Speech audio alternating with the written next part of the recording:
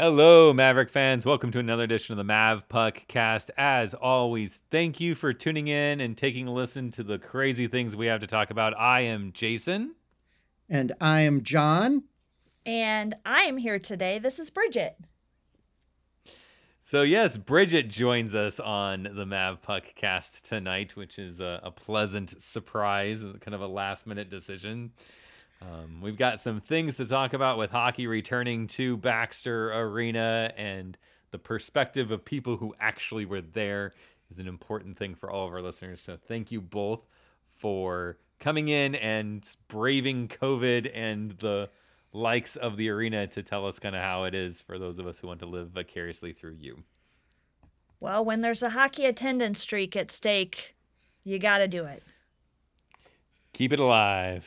That's right. Well, before we get to how all of that shakes out, shall we talk about what actually happened in the games? It was momentous. Yes, history was made. Yeah, we relieved some pressure, let's say. Maddie finally got off the team. Back. Yeah, Maddie finally got off the team's back. Yeah. What did they said like a 6-year? So was that the January 10th, 2015? That's what they said. Okay, so that was still in the CenturyLink Center years. That was before Baxter Arena. That was before the Frozen Four. That was before Mike Gabinet was even an inkling in our eye. Well, no, wasn't he an assistant at that No, point? No, he didn't become an assistant until after Dean Blaze's first season at Baxter Arena. Yep. Wow. Okay, this is going back into history. Wow. And that was a 1-0. Someone had told me that he was never at the CenturyLink. That when he played, you guys were at the Civic, and when he coached her is at Baxter. No, so Gabinet was here his last season during was the Civic 03-04. years, and 03-04 was his last season, and that would have been that was the first season year at the Quest Center, which then became the CenturyLink Center. So he got 1 year in the new arena. 1 year there, and that was an 8-win season. So it was brutal. Yeah, brutal. So I'm sure he remembers it fondly. I'd like to forget it. Yeah, I'd like to forget that season. You follow a team long enough, I think we all end up with seasons like that. So Saturday was kind of looking like the usual DU UNO series.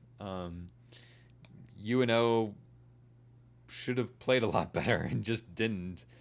DU, I think, manhandled Omaha the whole night. You guys were there in person. Do you agree with that assessment of the Saturday evening game? Well, we were definitely talking about it on group chat during the game because, I can't just turn around and make comments to you. But it did seem like they had lost a step a bit from the performance at Colorado College, which at Colorado College, they looked like they were kind of tired as well. But we just kind of felt like they were not as pressed, or they were a little uninspired on Saturday night. And I don't know if maybe they got a little bit into their own heads with, where they place in the standings, and, DU kind of struggling when they were here in the pod, and even after. They kind of been ebb and flow a lot. The North Dakota DU series was kind of one of those that DU had a good game and then had a poor game, and so it's kind of like back and forth ping pong for them. So part of me wonders if UNO didn't get in their own heads thinking, yeah, we got this. This isn't the DU team we're used to, and then realized, well, this is still the DU team that's possible. Yeah, and I do wonder if playing that series out at Colorado College on Monday and Tuesday, and then turning right around and Saturday and Sunday playing at home against DU had an effect. I don't know, because obviously during the pod they were playing games like, back to back and every couple days, so it shouldn't have been a factor.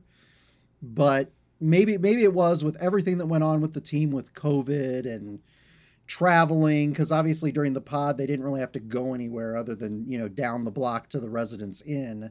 So, I mean, maybe that's what happened. I don't know, but it was kind of an inauspicious start when we give up a shorthanded goal to Denver to start the game. And I wouldn't say that we were playing well before that. So once that happened, I was actually pretty concerned. I was like, oh God, this is gonna be bad.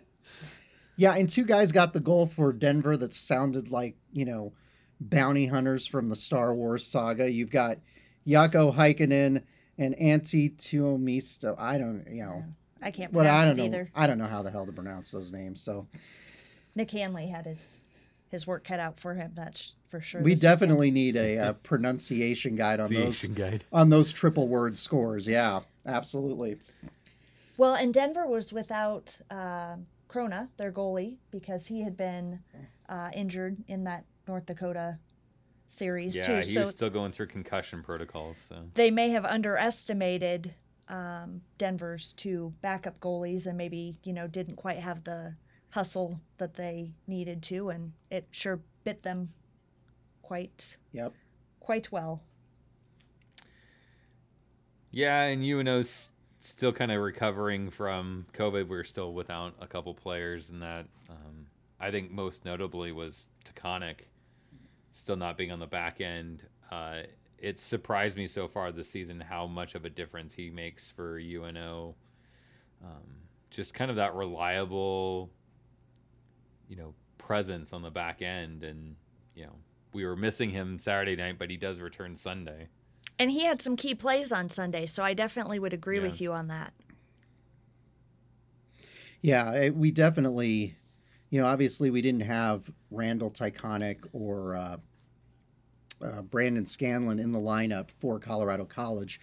And that, obviously that meant that it was a long gap between the last time they played, which was December 21st. So there might have been a little bit of rust, and it obviously changed the dynamic on the team. And then you've got a couple of those guys back in the lineup this week on Saturday, and then you had all three in the lineup on Sunday. So yeah, so that was just a tough game, and it kind of, I will say that the first game back in person, it kind of felt like we were sort of watching the Mavs of old. So it felt very comfortable and very familiar, Jason.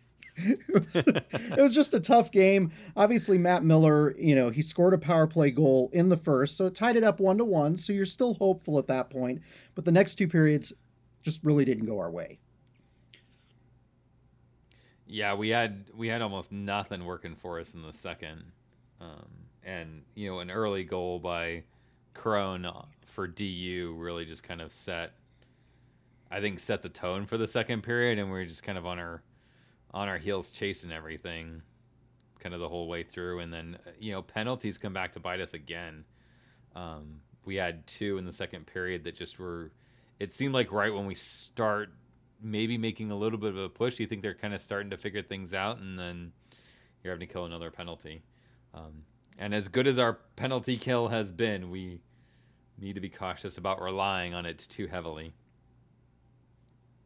Definitely. That penalty kill is outstanding, but the more you find yourself in the box, the fewer those opportunities are to make up ground, and that second period was just a killer on Saturday night. Yeah. So DU gets two in the second and then caps it off with a fairly early goal in the third, and they skate away with a 4-1 win on Saturday. And at that After that game, at that point, we're very excited that this wasn't a 3-game series as had originally been scheduled, because we're like, man, Thursday, Saturday, Sunday. I don't know how this is going to go. How were you feeling about our chances on Sunday night after that game? To be honest with you, I was not. I just wasn't confident at that point, and I picked a sweep. I said we'd sweep these guys last week on the podcast. What were you thinking, Bridge, going into the... Oh, I was joking that maybe we should give them the home locker room again, because that seemed to work during the pod. But no one seemed to take me up on that offer, and so I'm glad that it worked out despite that, because that would have been even a weirder experience at Baxter to see it in person. Yeah, they say that the home bench has the advantage because the penalty boxes are right there, and I don't know. I'm starting to question that decision as to how to lay out this rink. I think we're getting too comfortable in our close by penalty boxes. I think that's the bigger issue.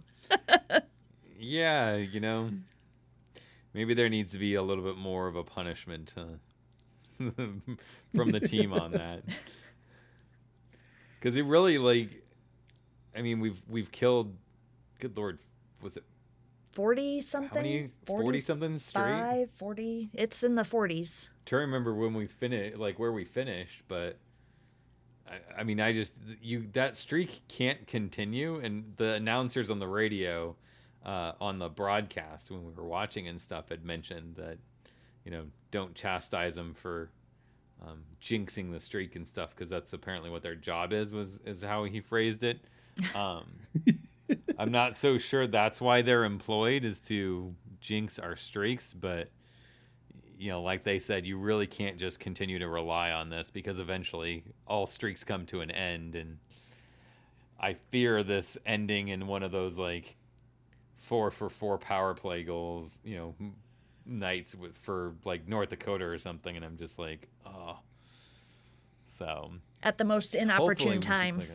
Yeah, when you're 3 points back playing North Dakota for top spot in the NCHC, and we're gonna end up with giving up 4 power play goals and losing 4-3, and you sit there going, we literally lost that because we couldn't stay out of the box.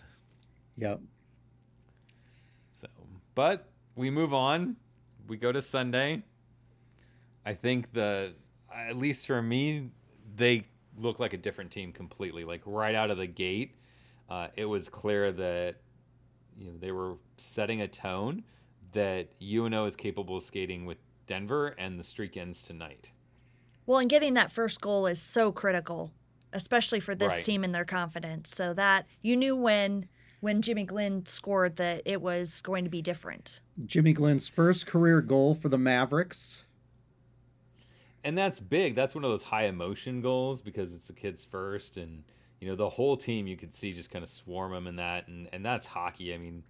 It's amazing the camaraderie that happens on these teams. Everyone's pulling for the other guy and stuff. So to see that happen, I think really kind of lit a fire under them. And I think it showed. That was pretty late in the first, so there's a chance that you lose that momentum with the locker room talk and stuff. But I thought they came out in the second period and did pretty well.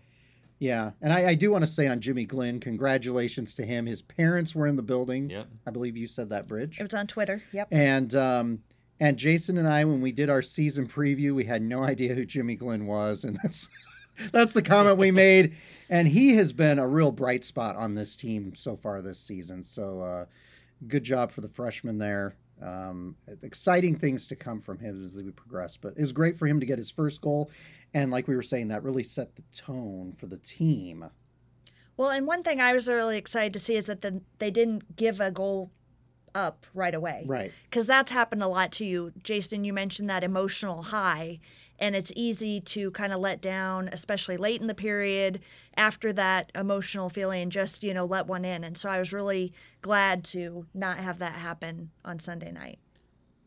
I think we talked about that a couple of times last season in the podcast, was the number of times that UNO would, get up by a goal and then just immediately, seemingly on the next face-off, the team skates down and ties it up, or, we tie it up and they just skate down and, take the lead back. And it's just this team's got to get better at that point in time. We were saying this team's got to get better about, playing with the lead, or, preserving a 0-0 game just to get to the point where they have an opportunity, give them a chance to win, and you don't do that when you have those kind of mental lapses. And I think they've been much better this year about not having that happen as much. But like you said, Bridge, that's definitely something you worry about late in the period like that. After that emotional goal, is, are you going to be ready for the next face-off? Exactly. And, Smallage takes the penalty at the end, so part of me was just worried about the fact that was going to get essentially a minute and a half, 2 minutes, almost a full 2 minutes of clean ice.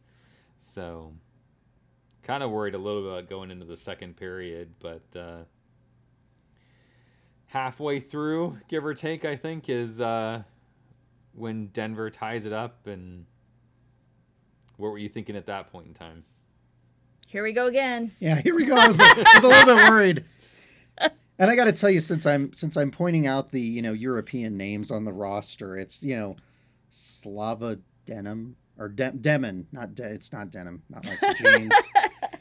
Cohen Olszewski had one of the assists on there. They remind me that they're basically like, name wise, they're basically like the Detroit Red Wings were back in the 1990s when they had all of the Russian players on the roster. We've got a lot of Euros on the DU roster.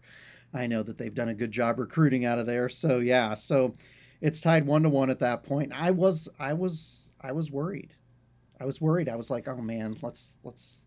Denver strikes again. Denver strikes again. We're like, is this because this year has looked like the year we were going to finally break through? And I'm thinking, home games, good opportunity to do that. And then they tie it up, and I'm like, oh no, are we gonna fall apart? What's gonna happen? And what happened was penalties, all at once. We get the matchings with Capone and Smallage, the matching roughings, for after the whistle shenanigans, which we'll discuss at some point. And then Derflinger gets the extra slash, and that's what puts UNO on the power play at the end of the second. And I was wondering, our power play hasn't been terrible, but it really hasn't been great. They move the puck well, but it doesn't seem. I think we've talked about it before, John. There didn't seem to be a whole lot of urgency to get the puck to the net and get shooting lanes opened up and opportunities to try to score some of the goals. But I thought that they came out on that power play and were really focused and did a good job of getting pucks to the net. And Taylor Ward gets rewarded with a power play goal. Yeah, great goal for him. Great for UNO to get up 2-0 at that point. That's a real momentum boost heading into the second intermission. And it's always good to see. Obviously, we've talked a lot about how he's been one of our kind of go-to players the last couple of seasons. And he got off to a little bit of a slow start in the pod, but he's really kind of come into his own the last couple of series. So that was great to see. And that was a really important goal, I think, for UNO to set the tone going into the third period. So third period starts. UNO's up. What are you thinking at that point in time? Well, I'm thinking Bridget said to me a 1-goal lead is never enough. I did say that. Especially against Denver. Exactly. They score in bunches sometimes. Yep. So that's exactly, what we were hoping wouldn't happen, is that they would, turn it around again. We get an early power play and get a little bit of a cushion there. Yeah, about 4:25 into the third period, Mr. Dependable, Kevin Conley, gets a goal. Again, another go-to guy for UNO. He really is. You kind of go into every game thinking he's going to get a goal. I believe I tweeted that he was a beast out there, and then just shortly thereafter he scored. I think that. Well done. You need to just. You just need to keep that on. Out. You just need to schedule those for just, earlier in the day. Just boom, boom, boom, boom, boom. But he was really hustling out there. He is one of the hardest working guys on the ice consistently, and it certainly paid off there and gave the Mavs a little bit more wiggle room. And it's got to be exciting for him against DU, since he originally played for DU and then transferred to UNO. So I it always seems like he gives a little bit more during the series. So. Yeah, like you said, Bridge, consistency. That's the thing that I think has been the biggest asset for Conley is just, even when he's not on the score sheet, like, he brings it every game. And there's some other guys on the team and stuff that have great games, but there's always seems to be one here and there where they just kind of disappear, right? And it seems like Conley never disappears. Like, you know what you're getting out of him, and you're going to get it every game. Yep, and his presence on the ice is definitely noticeable. Like you'll notice, oh, Conley's out there. Oh, there he is buzzing behind the net. You know, he's making plays, he's making himself notice, and he's making his teammates better. Absolutely. Well, and his goal kind of opens up a little bit of a scoring onslaught, the little ping pong match, because we get 3 goals in the span of like 2 minutes. Conley starts in the power play. Crone gets one for Denver to pull them back, a little closer. It's 3-2 3-2 at that point. So you're like, oh man, what's going to happen down the stretch here? But Taylor Ward gets us that insurance goal back, and UNO has a 4-2 lead. And that was a great goal. The assist came from Primo off of the face-off. Terrific goal. Second goal of the game for Taylor Ward. Bang, bang play. They really needed that. I got to be honest with you. I'm feeling good at that point. Bridget's still nervous, but I'm feeling good. I'm like, this is gonna be it. I'm of course monitoring Twitter, and heavy breathing little memes are being shared among the fans, and some fans are teary. There was lots of emotional reports being made on Twitter at this point. I'm trying not to cry. Yes, it was very emotional, because you're like, is this finally going to be the moment? During COVID, when there's maybe 500 people tops in this arena, are they going to break through? And, I think that's what we missed, right? That's what we miss about sports in the age of COVID and everything kind of getting thrown up in the air. And that is, we miss that nervous excitement of, can we get that equalizer? Or in this case, can we hold on to beat a team that's just been our nemesis for so long? And while there I would say while there were fans there, it wasn't like the fans were necessarily sparking the team. It was still quiet. So right, yeah, and we'll talk about the environment and stuff. But you had mentioned that the attendance was kind of low on that Sunday night, so it's interesting that they weren't feeling that. But at least we're sending their vibes from home. That's for sure. Because I was certainly nervous for him. The goalie change, when they pull the goalie, I was kind of like, oh boy. Savoy was out there, Crone had already had one, he was out there, so I was like, oh boy. But Matt Miller gets an empty net goal, pretty much seals the deal with less than a half minute or so, about a half minute left in the game. I mean, Denver's down 5-2. It's a done deal basically at that point in time. Yep. They weren't coming back from that, which was great. Yeah. So six years in the making. I got to be honest with you. I don't even remember what it was like 6 years ago, to be honest with you, but yeah, we had not beat them in the Baxter Arena era. So pretty exciting to be able to get that win in the first home series after the new year for UNO. Yeah, I remember a coach saying once to me that we were on like a 4 or 5 game win streak, and he goes, and we had lost, and he goes, well, tomorrow morning we start another, streak. Yeah. My concern is that now we're on the opposite side of this. Like, I really hope that today is not the day that we start another 6-year losing streak to Denver. 6 years from now, we've only beat them once in the last 12 years. Well, it reminds me a little bit of the struggles that UNO had with Alaska back in the Kemp era, where we would go up there and we would we could not win to save our lives. Right.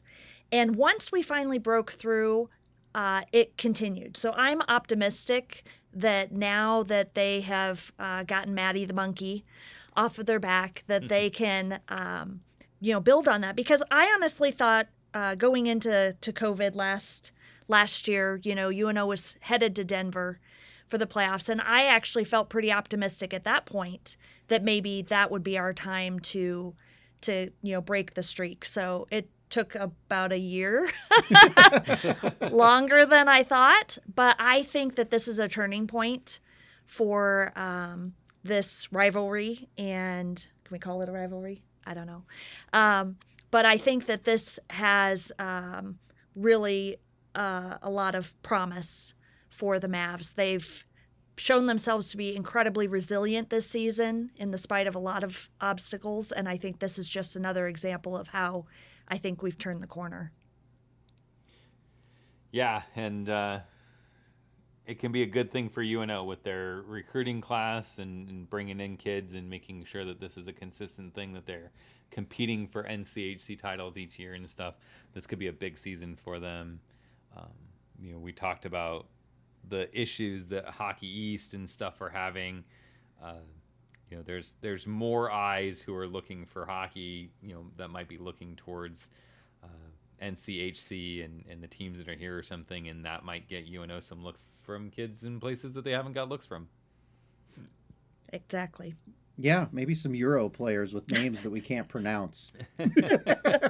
we need our own Yasheshki or something. Well, we are getting some players from Quebec, and I will tell you that some of those so far the guys the names are familiar, but that over time that could some of those French Canadian names could be interesting. So I'm gonna pull out the language learning app and brush up on my French. Yes, Rosetta Stone. Do they still make that? You can yes, get that and learn your French, because you're going to need it here a few years down the road. We're really going to need to get these licensing deals all kind of worked out, so that these product promotion plugs get us some. Hashtag ad. If you want to understand the future Mavericks, get Rosanna. Use our code MAVPuckcast to get 20% off your first lesson. Yeah, exactly. We're down with that. If anyone's listening out there and needs some product placement, give us a call. That's right. Send us a tweet. All right, let's talk players. Looks like we'll get 3 this time. Players for the weekend. So this was actually a weekend, unlike last time we did this. Yeah. You want me to Who's go? Going first? I'll go first. All right. I'll go first. I'm going to pick the freshman, Jimmy Glenn, getting his first goal as a Maverick. That was very exciting.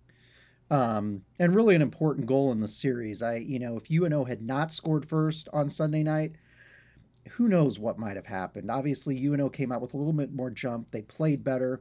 They won a lot of faceoffs in that Saturday game, but I really think Glenn getting the goal was important to set the tone. And I always like to see the freshmen start to become key contributors for the team. So I'm going to go with the freshman, Jimmy Glenn. Definitely a player to watch here in the next couple series. Some pretty big accolades. He gets his first goal and his first pick as player of the weekend from John. That's right, man. It doesn't get much better than that. Check and check. Check and check. His career at UNO is done. He can retire now. When you're recognized on the Mav Podcast, that's it. That's all you need. Reach the peak. Yep. It is all downhill from here. That's peak hockey right there. Bridget, who you got? I'll jump in. So my player of the weekend, I never get to do this, so we're gonna wing this thing, is Taylor Ward, with two goals and an assist on the Conley goal. Wardo, they had a really cute little in-game video where apparently kids drew pictures of their favorite hockey players. Did they show that at home to you guys? No, I don't remember seeing that. Okay, so it was really cute. That would have been pretty cool. The Wardo picture was immediately recognizable to all of the players that were asked to guess who was being pictured in this. And so not only for his ability to stand out on the Jumbotron in a coloring contest, but also for his on-ice performance, I give my kudos to Taylor Ward. I completely agree with that. And I'll tell you, the thing I'm most excited about is he's the son of a North Dakota legend who decided to come to UNO. And I'm really glad he did, because he would have been terrorizing us, on the opposition. On the opposition team the last couple seasons had he made the decision to go to Grand Forks. So I'm very excited that he came here, and that was a really good weekend and a good game on he also had, in addition to Jimmy Glenn, he had a great game. He may have been the most important player this weekend. So he's one we kind of worried about earlier on in the pod. Yep. he didn't seem to be producing, and I don't know, it was just off to a slow start. I think just the balance of COVID and everything being up in the air or something. I don't know what it was that just kind of threw him off, but we had mentioned, earlier that he was struggling with that. So it's good to see him kind of back to form, and if he's getting going, if he's going to start his own little trend and streak here, and performing back to what we saw last season, these other teams in NCHC certainly have some things to worry about, because you can't key up on his line anymore. Conley on his line, and with Abate is another dangerous line, and there's really all four lines for UNO have the potential to put the puck in the net, and that's a huge asset for the Mavs. Yep. All right, so who's yours? Well, I'm looking at my list, and I'm thinking, well, there's two on here that are kind of like, I suspect everyone who watched the game could probably realize, one of those two names and pick one of those. So I'm going to take the hot take. I'm going to go off the board, and I'm going to call out Prokop. Because he wasn't on the score sheet. He's not one that if you just look at the ticker tapes, going to be like, oh yeah, that guy had a good game. But man, he was after the puck. He was in position. I liked his tenacity. So I was really pleased with his performance both nights. And that's kind of one of the things, like, it's easier to pick a guy that has a good night when we win, but I think it's harder to kind of recognize some of the talents in the challenges that we had in that first game. So I really kind of went back to that and said, who did I really notice when we were not playing well? And he was one of them. So the three guys that I had on my list were all ones that I thought did really, really well on Saturday when we were getting outplayed. So, well, and I love that you picked a defensive player. Yeah. Because it's easy to see the impact of the offense, especially in a series like with Denver, but the defense is so critical, especially with that team. Yeah, it always is tempting to pick a goal scorer or pick the goaltender. One of the two, pick an offensive threat, pick the goaltender. Well, we don't. There are guys like, Brandon Scanlon, for example, that those guys are consistently solid every time they step on the ice. And that really is a strength of Mike Gabinette's team this season, is the D-core. So, and Tyconic, which, we talked about too. Like I said, those guys made the plays when they needed to, and that really helps put us in the right position to win. So, shout out to all three of those guys. Well-deserved honors here on the Mav Podcast. So before we move on to what comes up with the next series, I think we need to talk about our experiences, since you guys and myself had vastly different experiences these two nights.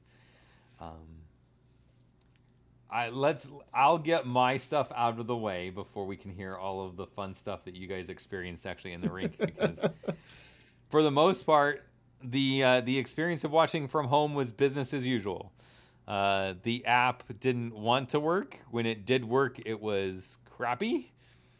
The audio wasn't synced up with the video. The video never started. It was black. And then you threw in the whole UNO broadcasting stuff, which we all saw, upset quite a few family members and fans of the Mavericks with their insistence on basically the minute the whistle blew, they went to a screen that told us to wear a mask.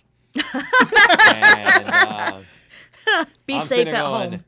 Did you wear a mask, If Jason? I haven't got it yet seriously. from these three, I'm good to go. So I'm not exactly worried why. I'm not exactly aware of why I need this constant PSA. Considering I'm at home and not at the game. It's frustrating because and it'd be one thing if they did that and they cut the audio and went to music or something like that. But then it's like salt in a wound, because the announcers are talking about oh, these two are pushing and shoving. There's a dog pile behind the net. I'm like, no, I can't see it. Here's what you're missing, Jason. Sucks to be you. This is great. this is awesome. And I'm sitting going, no, it's not. It's a black screen. It's irritating because what they basically are showing you is the Jumbotron feed that we see sitting in our seats when we look up at the scoreboard. And then they're putting the radio broadcast of Donnie Barnes and Terry Leahy with that. Mm-hmm.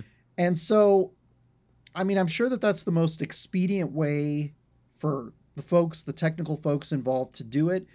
But I know that one of the, DU fan accounts was disappointed that they didn't get to see some of the scrums and replays, just basic replays. Some of the scrums after the whistles. Yeah, I think, and again, I don't want to, I don't want to dog on them too much, but I think we really did get spoiled by the NCHC's broadcast partner, Midcoast Sports, for those pod games where we got a professional TV production for the games. I think that really made a difference as far as the experience. I don't often get to see those games from Baxter Arena unless I happen to be going back and watching a game to watch a play because we're at the games. And that was the case here. So I felt bad for you guys. I felt sympathy for the folks at home because, like I said, our Twitter feed was full of that with people wondering what's going on. And like you said, John, I think we were spoiled with the Midco broadcast. And I think people had started to get used to, that level of production at Baxter particularly.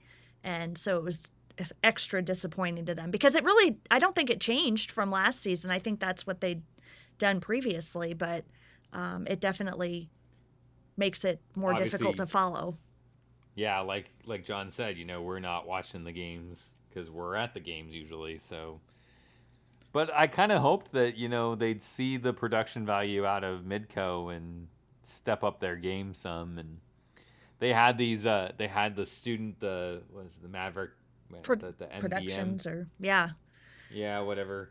Yeah, the Maverick Digital Network. They pumped some money into that last season or the season, and I don't know if they're still doing that or if that was a victim of budget cuts. It might have been a victim of budget cuts because they did a select number of games last season.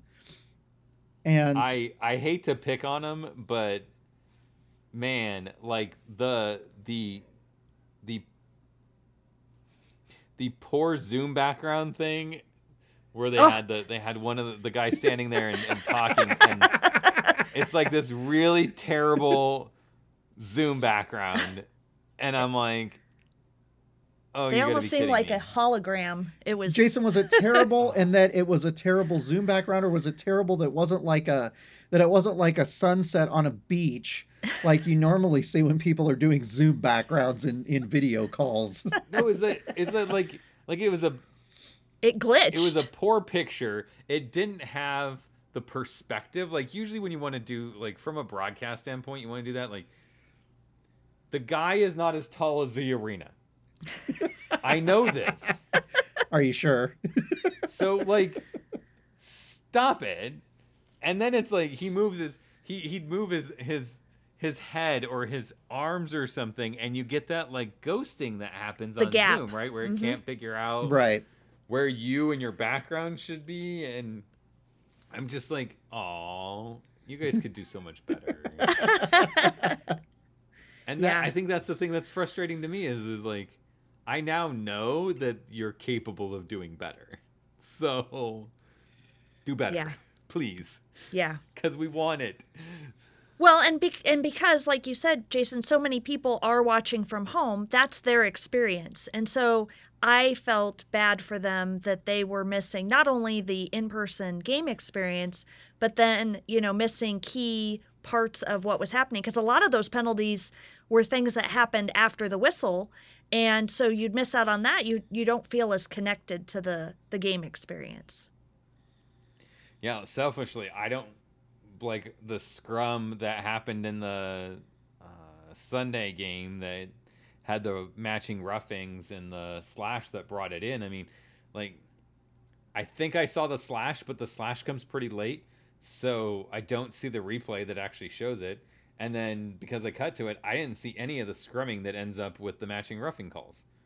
So I'm selfishly, I'm sitting here going, what am I going to talk about on the podcast? Like, John's going to have to keep it. All I know is that we got 2 matching roughing penalties, and Denver took an extra slash. And that's the extent of what I know.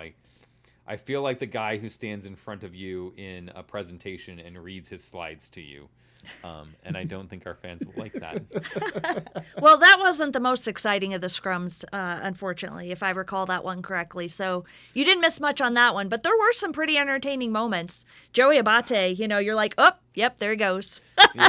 Abate, that's a name you expect to see in those scrums. Guy plays with passion. I love it. Absolutely. So your experience, tell me about how it was being actually in Baxter Arena for the first time since March of last year. So we had that question come up on Twitter, and so I'm glad to be invited to be able to talk about this. And I have a lot of notes, but we do not want to be here all night. So I'm going to kind of condense.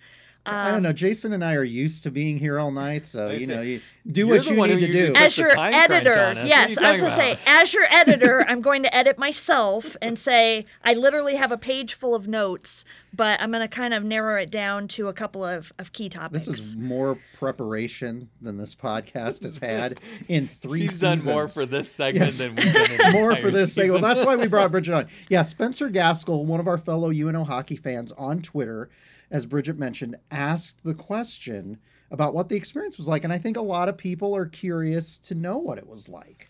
Well, and I'm hopeful, too, that there's some opportunities for UNO to make some adjustments this week for things that we identified that maybe needed some attention, because North Dakota coming in, if they bring even a small fraction of their fans, it's going to be a much different experience. So let me kind of talk through a couple of different things. So the first thing that we notice when you come in is the security protocols to come in are similar to previous, to last year in particular.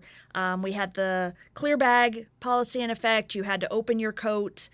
I did notice one thing that started off the experience a little bit uncomfortable is they touched the clear bag. Which I don't really like people touching my stuff anyway, and I really didn't want, people touching my clear plastic bag. But we did that. We printed out our tickets, so we didn't have the app, because I've had that experience before. Sometimes the person will take your phone because they're having trouble with the thing, and I'm like, I don't want anybody touching my stuff. That was my thought. I'm like, I don't really want them, because they do have trouble with that. I didn't want them like holding or touching my phone, because it's like, I'm going to want to use that the rest of the game. And you got to be cautious. The other thing that was new coming in was they have those like cattle gates, those black cattle gates up at the bottom of the staircase, which they did not have before. Okay.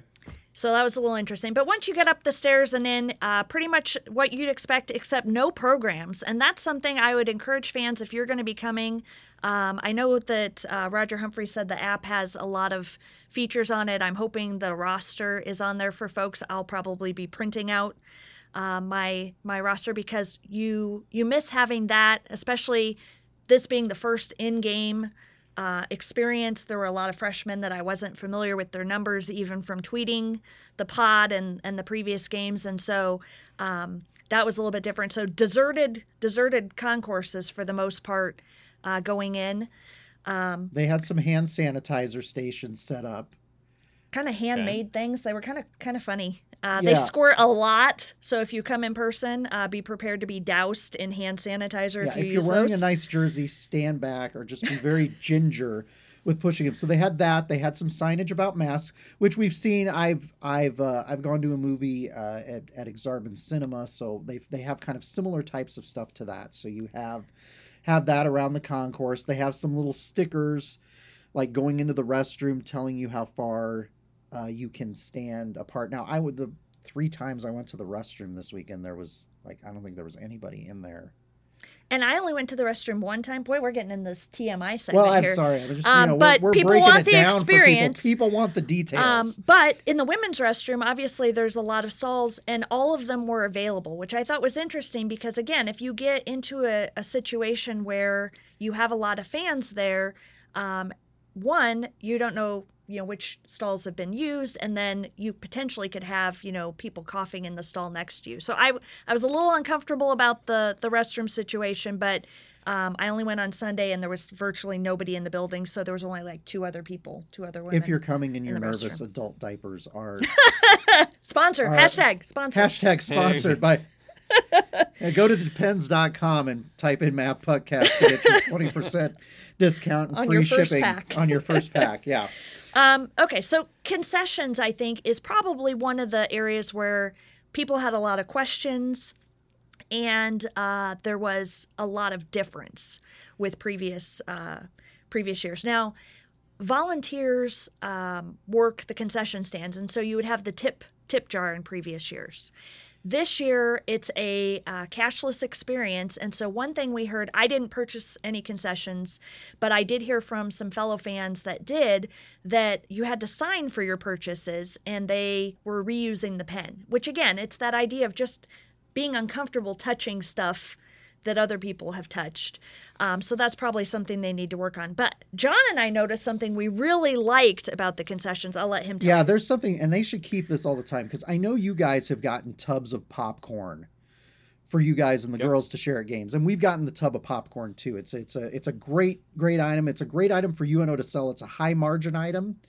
I know this because I'm sorry. I did work for Exarban Cinema for 10 years, so I heard what a high margin item it is, and I've actually designed popcorn tubs and the early popcorn tubs at Baxter Arena, as a matter of fact. So, but anyway, they had the round tubs, but they had a clear plastic lid that went over, that snapped onto the tub, kind of like when you're getting a soft drink or something else and they put a lid on there. Except it was a bubble. It was lid. a bubble. It was like an icy It was kind of lid, like but- an icy It was lid, like but, an icy but rather lid. than having picture the looked like it was a gigantic icy. yeah, but rather than Yeah. having the hole in the top, it was great. And I'm thinking that would be great every time they sell these, regardless of whether there's COVID, just because you see people like holding one of those things, under their arm with a couple of drinks coming up the stairs, and there's just pieces of popcorn going everywhere. It would probably reduce the amount of cleaning that they have to do if they just put the lid in. It'd be kind of nice to have it that way. People said it was anyway. great for sharing because you could use the lid as a little sharing portal. So, a little bowl. Yeah. I will say my other notes on this. The nachos appeared to come in a bag, which I thought was Come in very a bag, interesting. I think, with like a cup of cheese separately. Yep. Yeah. And then all the drinks were served in cups with lids. So that was, probably, again, good from the spillage side of stuff because even the beer and alcohol stuff was lidded. And speaking it of looked that, like beer was in a canned beer, right? I saw somebody with, well, maybe it was an Did you see a alcoholic bottle? drink. Oh, It was probably an alcoholic drink. It was not pop. It was one of those tall boy cans. Did you see that one? No, I didn't see Oh, that I one. saw somebody with, who knows? They may have brought that in with, who the hell knows? No, I think they had canned beverages as well. Sneaky. But there was, so the other weird experience, if you come to Maverick Hockey and you're expecting to get your normal concession fare, especially those third-party vendors, they are not there. The only stand that I saw apart from the permanent concession stands was they did have a supplemental alcohol stand between where we come in on the main side and our seats. There was one of those because they're trying to keep the concourses as clear as possible. So eat ahead of time if you were hoping for barbecue or Godfather's Pizza. Godfather's Pizza was closed. Yep. Chick-fil-A, I believe, was closed. Well, I think they're a little stand.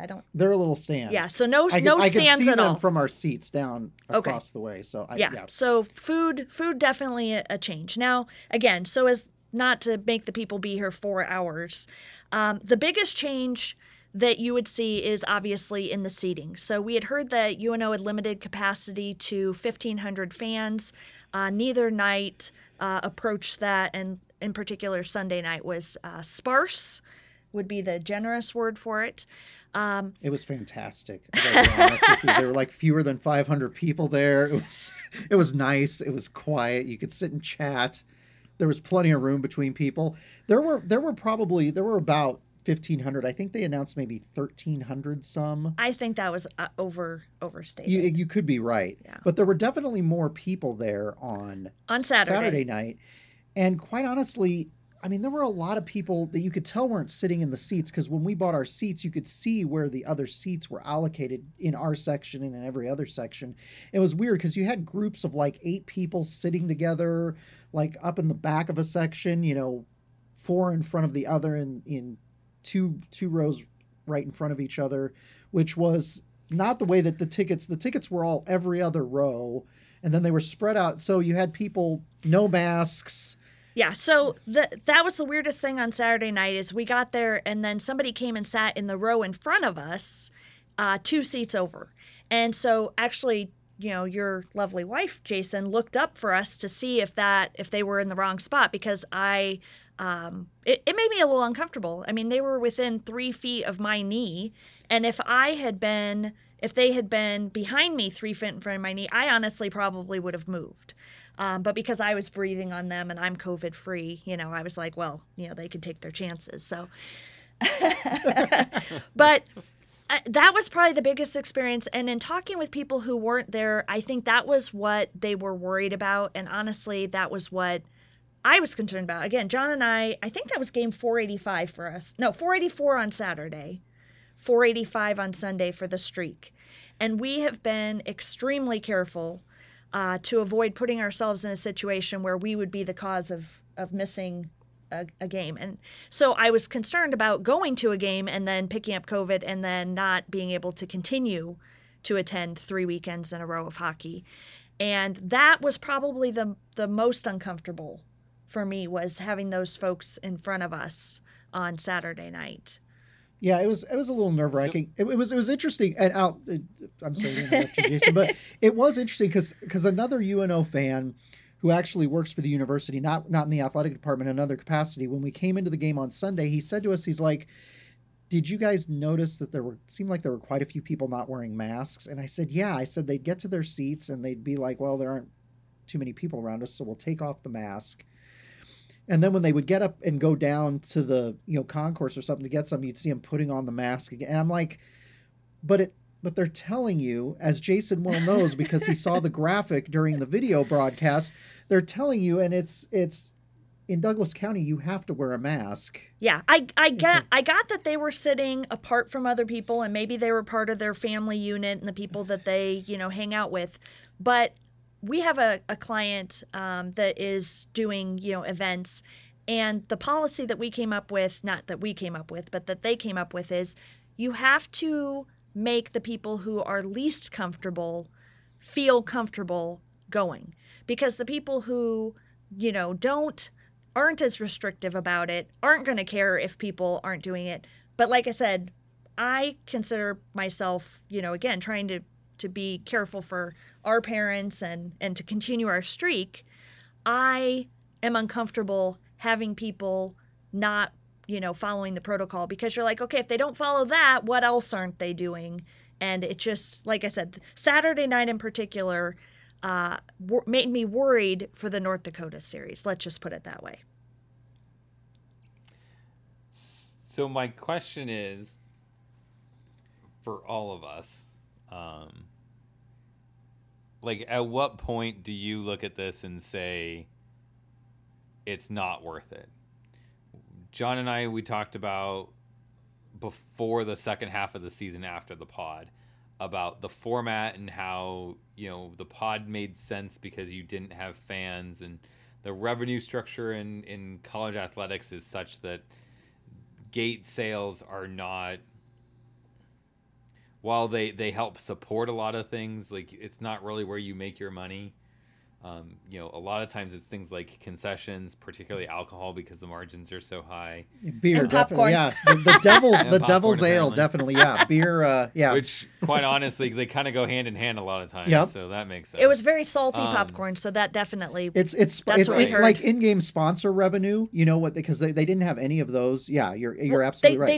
They did have sponsors. Rotella sponsored, and I felt bad for them because they only reached 500 people. Right. They didn't do some of the promos. Oh, they did. Though, Yeah, they didn't normally do the on ice. Yeah, on the ice on promos. ice type. But they deal. had a lot sponsor of the things revenue. you're used to. Yeah. And so I guess my question is just like at what point in time does the university sit here and say, look, we thought that we could, make some money or break even at 1,500 fans a game. but we're only getting 500, a game ticket sales. Like, when is it better just to say no fans? That's an excellent question, and I think the North Dakota series is going to give you a better picture of what that looks like. And again, I think a lot of people were kind of waiting to see what was going to happen with this series. And to UNO's credit, they did do a lot of things well. Like John said, the signage was excellent. Like I said, the hand sanitizer stations. Like I said, I think the biggest issue was the non-compliance of people wasn't addressed. Like, we didn't even have an usher in the upper bowl on Saturday, and on Sunday she was hanging out behind the curtain because they had the curtains drawn, so they weren't in their normal spot. So she could, nice old lady, she couldn't see the people who were offending, and I'm not sure that UNO would have necessarily had the ushers address stuff. Now, John, you saw something on Saturday night that was interesting. Someone who was sitting in a section across from us, that they brought masks to them.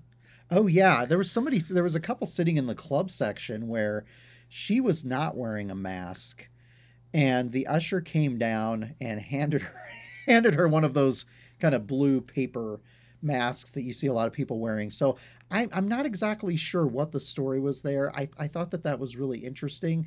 The hard thing for the ushers, and it depends on your personality, but I think that's a tough one for the event staff, because people have very definitive emotions on the mask thing, and they get very emotional about the topic. And so, I'm not saying I want UNO to do this, because I think it could open up a whole can of worms that I don't necessarily want to deal with. But I know that the Lancers this weekend had mentioned that they hire an outside security firm to come in and make sure that fans are not, congregating in the concourses, and that they're wearing masks and things like that. And it does kind of make you wonder if that would be easier for like a security firm, where you're dealing with people who kind of have to deal with those things, more to address that. Yeah, as opposed to just, directing you to your seats and things of that nature. The lovely older woman who did that. She was very kind. So aside from those experiences, then like I said, people can judge for themselves how comfortable they are on that. One thing I did want to mention about the in-game experiences, we had been told through the messaging on the Baxter Arena website that they would not be doing the traditional post-game celebration. Which makes complete sense. Yes. And on Saturday, obviously, there was no need to address the situation at all. But on Sunday, after the team won, and I have a video, and you guys can watch it. It's on Twitter, and I also post it in the MavPuck group. Sorry for the cheering and the commentary. But I was expecting some sort of, like, similar celebration or something, and people were kind of just standing around after the team left the ice for a moment or two, and then they realized, it was time to go home, apparently. But that was what was missing from the in-game experience for me, is that they said they were going to substitute something, and then it just ended. What did you feel, John? Well, they did do something a little bit different than they did on Saturday night. Saturday night, the teams, obviously in the conference this season because of COVID, rather than doing a handshake, the teams are lining up along the blue line club. I just start talking, just words come out. The blue line, and then they do a stick salute to each other. So they did that on Saturday.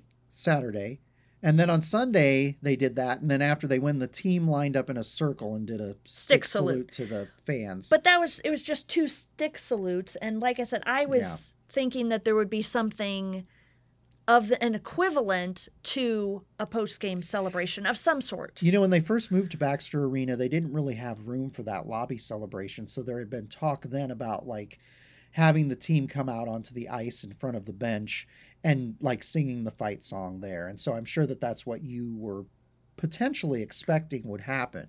I don't know what I had in mind, but it did not materialize. And Jason, I don't know, where did the broadcast cut off? 2 minutes before the game ended. Right after the empty net goal, we're out of here. We got to get home.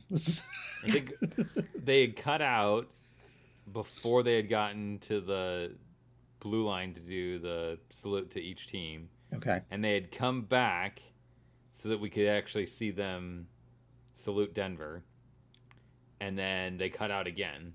Okay. And it had gone. It was really weird because it had gone to the Jumbotron screen, and which then had the we 3 saw stars, the- I think. Yeah, so then we end up seeing the 3 stars, and then Leahy and Barnes talk and give their 3 stars, which are not the same 3 stars Weird. as what was on the Jumbotron. So I'm like, are we all just picking? Hey! It's kind of like tonight I on the wanna Map jump on Podcast.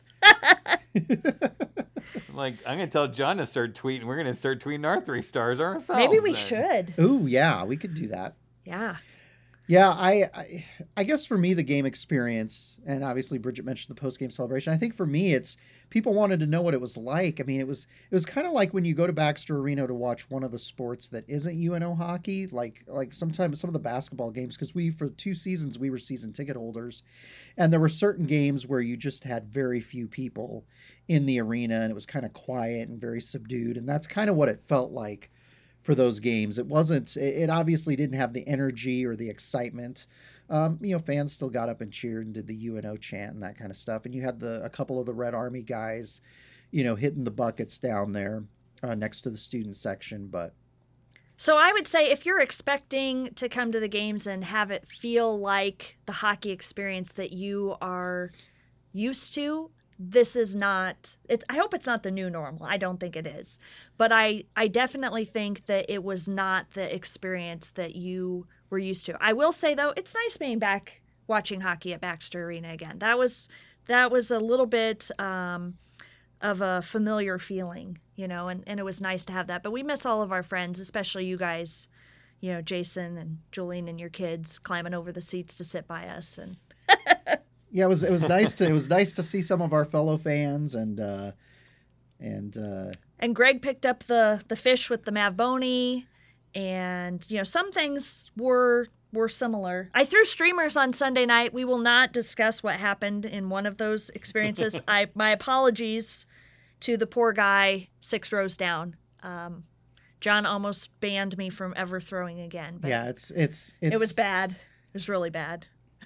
Yeah, it's a game time decision this week. We'll have to see what happens, but it was bad. But yeah, there was one other fan up there throwing streamers, so that's kind of one of those little traditions. But yeah, it wasn't as exciting, but it was honestly, I really enjoyed being able to get out and watch UNO hockey, despite the fact that you're worried the whole time that you're going to pick up, a deadly plague while you're there. I mean, it's just that's not something I normally have to worry about when I go to hockey, but this is where we're at. So it's like, and it would have been better if we'd played that North Dakota series that's coming up this next week. If we had played that back on New Year's weekend, then we'd have like 2 weeks till the next series. And it's like, well, if I picked anything up, I'll find out here in the next 2 weeks.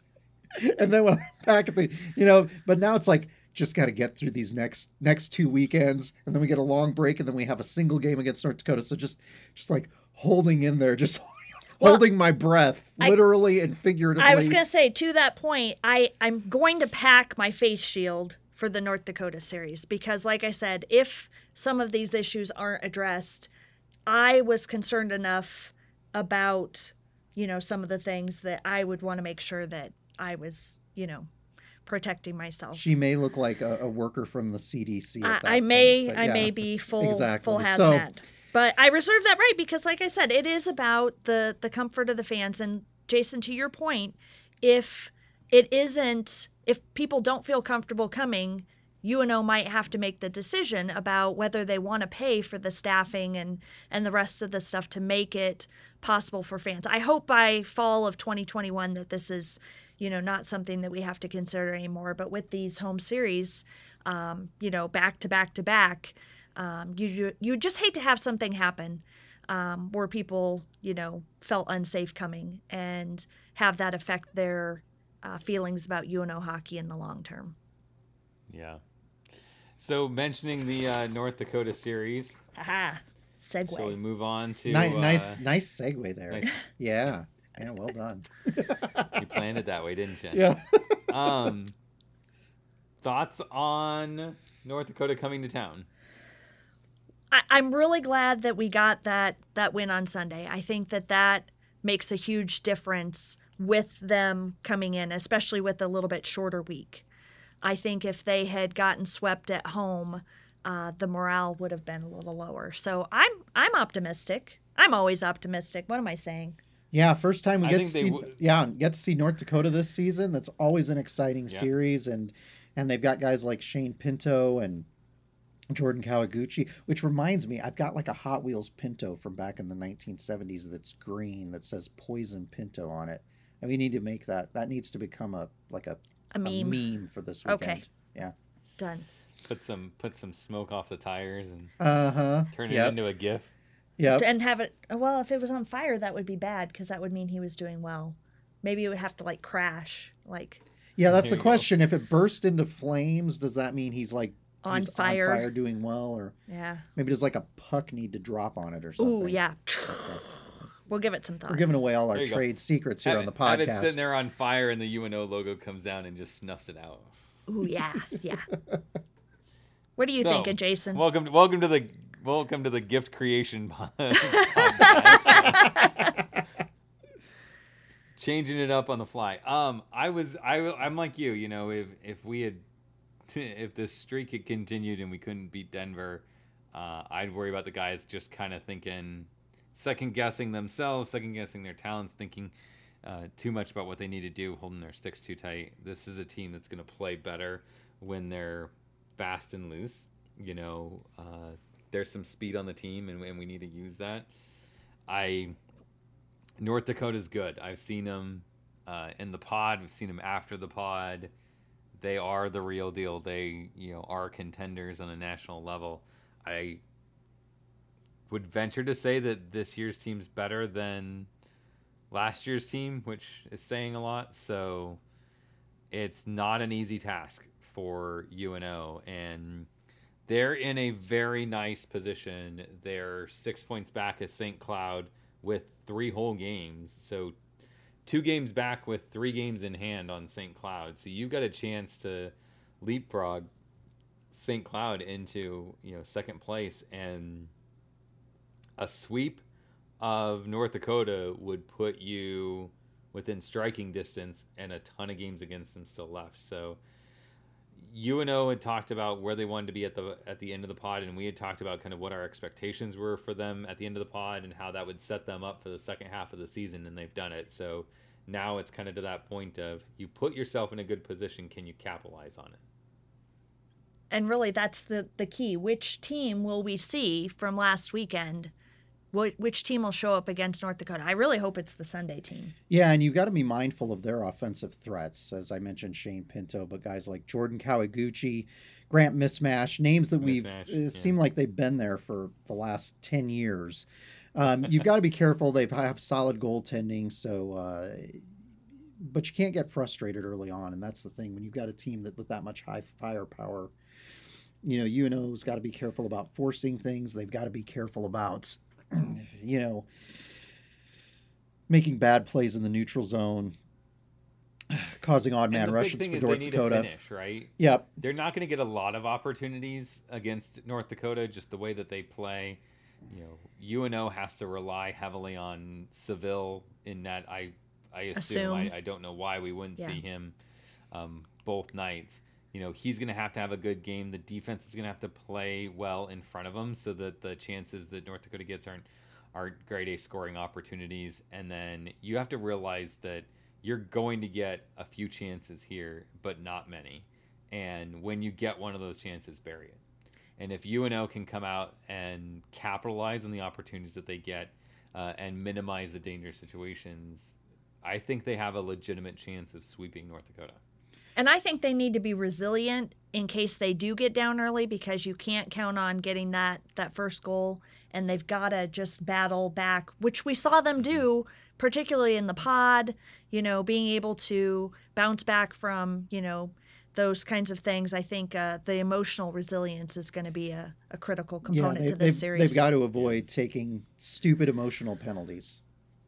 And getting baited into stuff. Yep, and getting baited into stuff, because that will happen during this series. So Jason's picking the sweep. He's Did doing he? what Did he actually No. officially pick the he sweep? thinks they can sweep. No. Okay. Oh, I'll do it. saying- I'm picking the saying sweep. possible. I did not say I think that's actually going to I'm picking the sweep. I I think we sweep. I'll tell you why. Because North Dakota is one of those teams, and it reminds me of when we were in the CCHA. Michigan State was a top-tier program during the years when we were in that conference. That was before they fell on hard times.